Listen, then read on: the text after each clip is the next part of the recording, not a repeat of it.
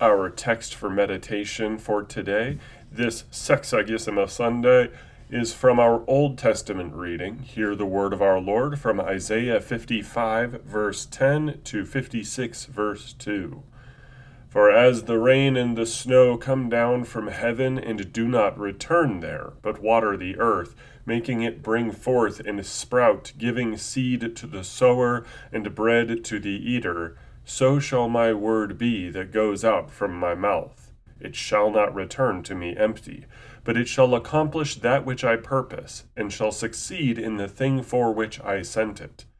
For you shall go out with joy and be led forth in peace. The mountains and the hills before you shall break forth into singing, and all the trees of the field shall clap their hands.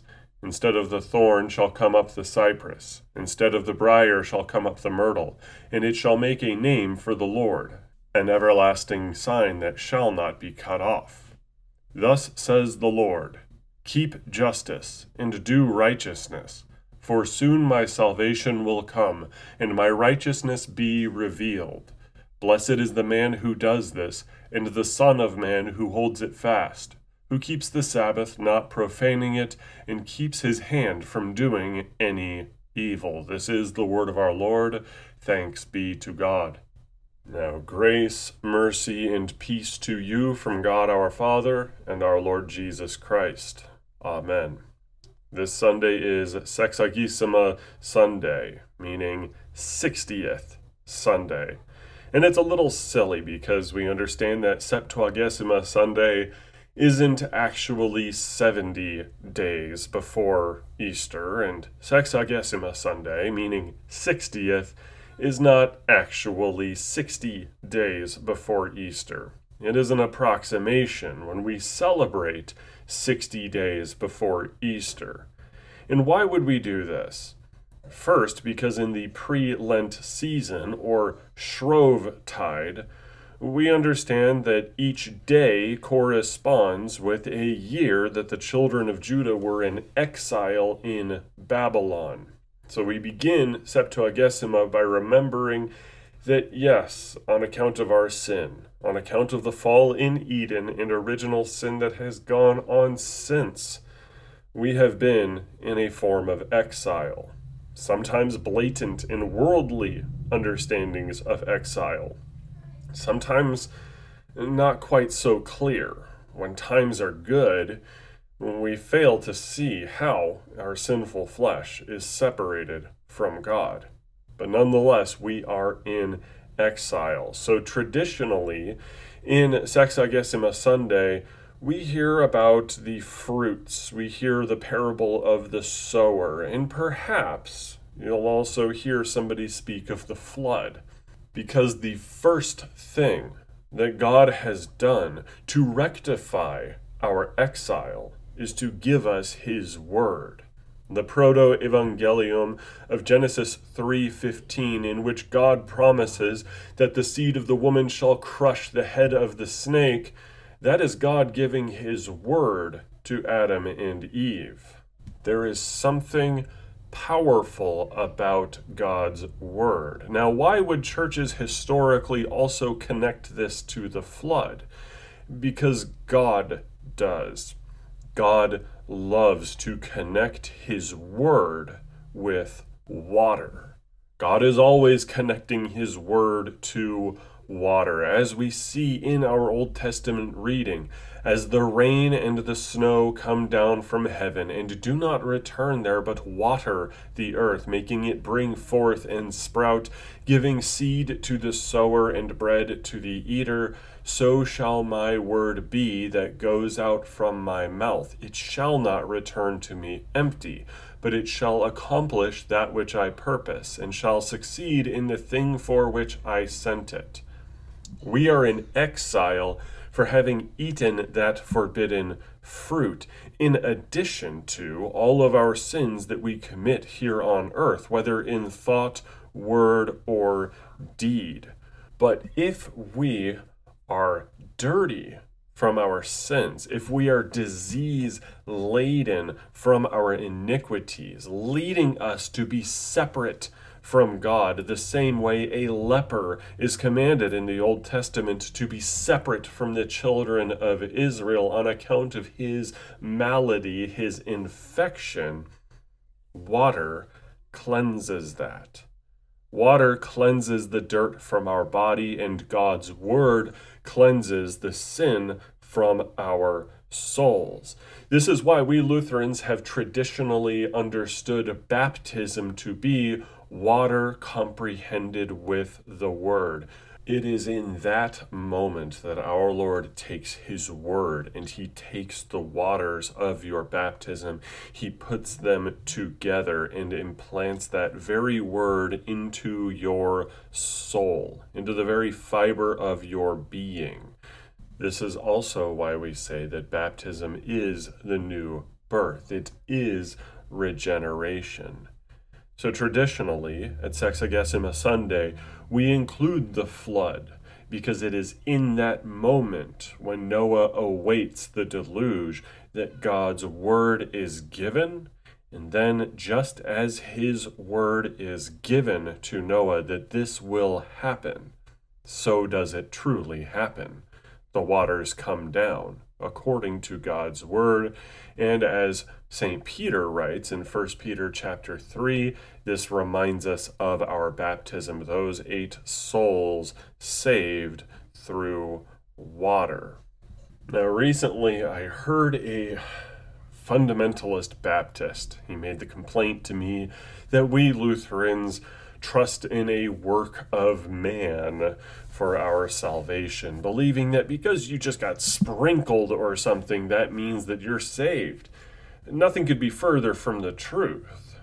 Your baptism is the moment in which God delivers his promise to you. He gives his word to you, saying that the merits of Christ and everything he won are for you.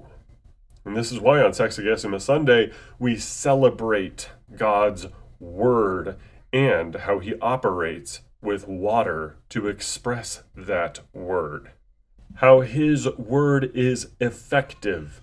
If God says something, then it is true. Whether that is the proto-evangelium, the proto-gospel given in Genesis 3:15, if that is the promise given to Noah that he and his family would be saved from God's wrath poured out on the entire world, and if that is the word of Holy Scripture saying baptism now saves you, it is true, it is trustworthy, and you can trust in God knowing that he will accomplish what he says he will do.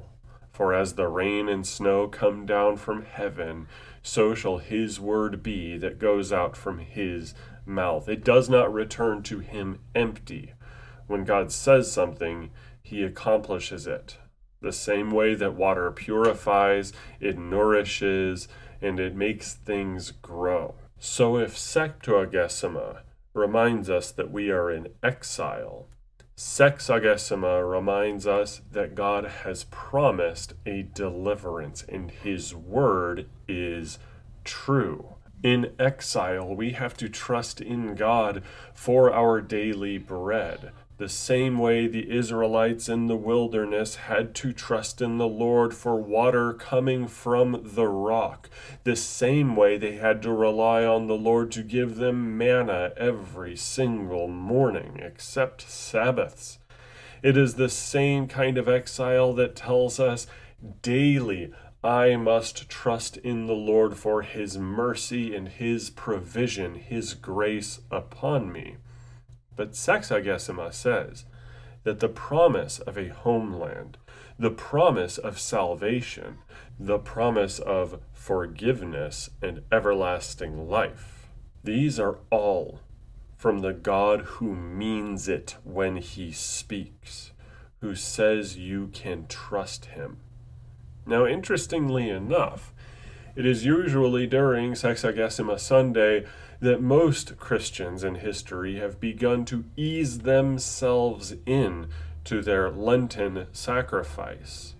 Yes, Lent includes sacrifices, discipline, potentially fasting, or a positive discipline like extra study of the Word, more intensive prayer time. Lenten sacrifices are a feature of Lent, but during Shrovetide, we have the opportunity to ease in there, to slowly ramp it up until we get to Ash Wednesday and engage in the practice in full. So why would we start that on this Sunday? Well, I can only give you the Lutheran reason. There are many Catholics right now engaged in carnival life. Everybody knows about Mardi Gras coming up. The idea that you should kind of let it go and enjoy absolution for a while before you go into the dour period of Lent. And I'm sure there are Roman Catholic theologians and liturgists that can give a better answer as to why they have a carnival season. But as far as the Lutheran is concerned, let's reread a few of these verses. You shall go out in joy and be led forth in peace. The mountains and the hills before you shall break forth into singing, and all the trees of the field shall clap their hands. Instead of the thorn shall come up the cypress, instead of the briar shall come up the myrtle.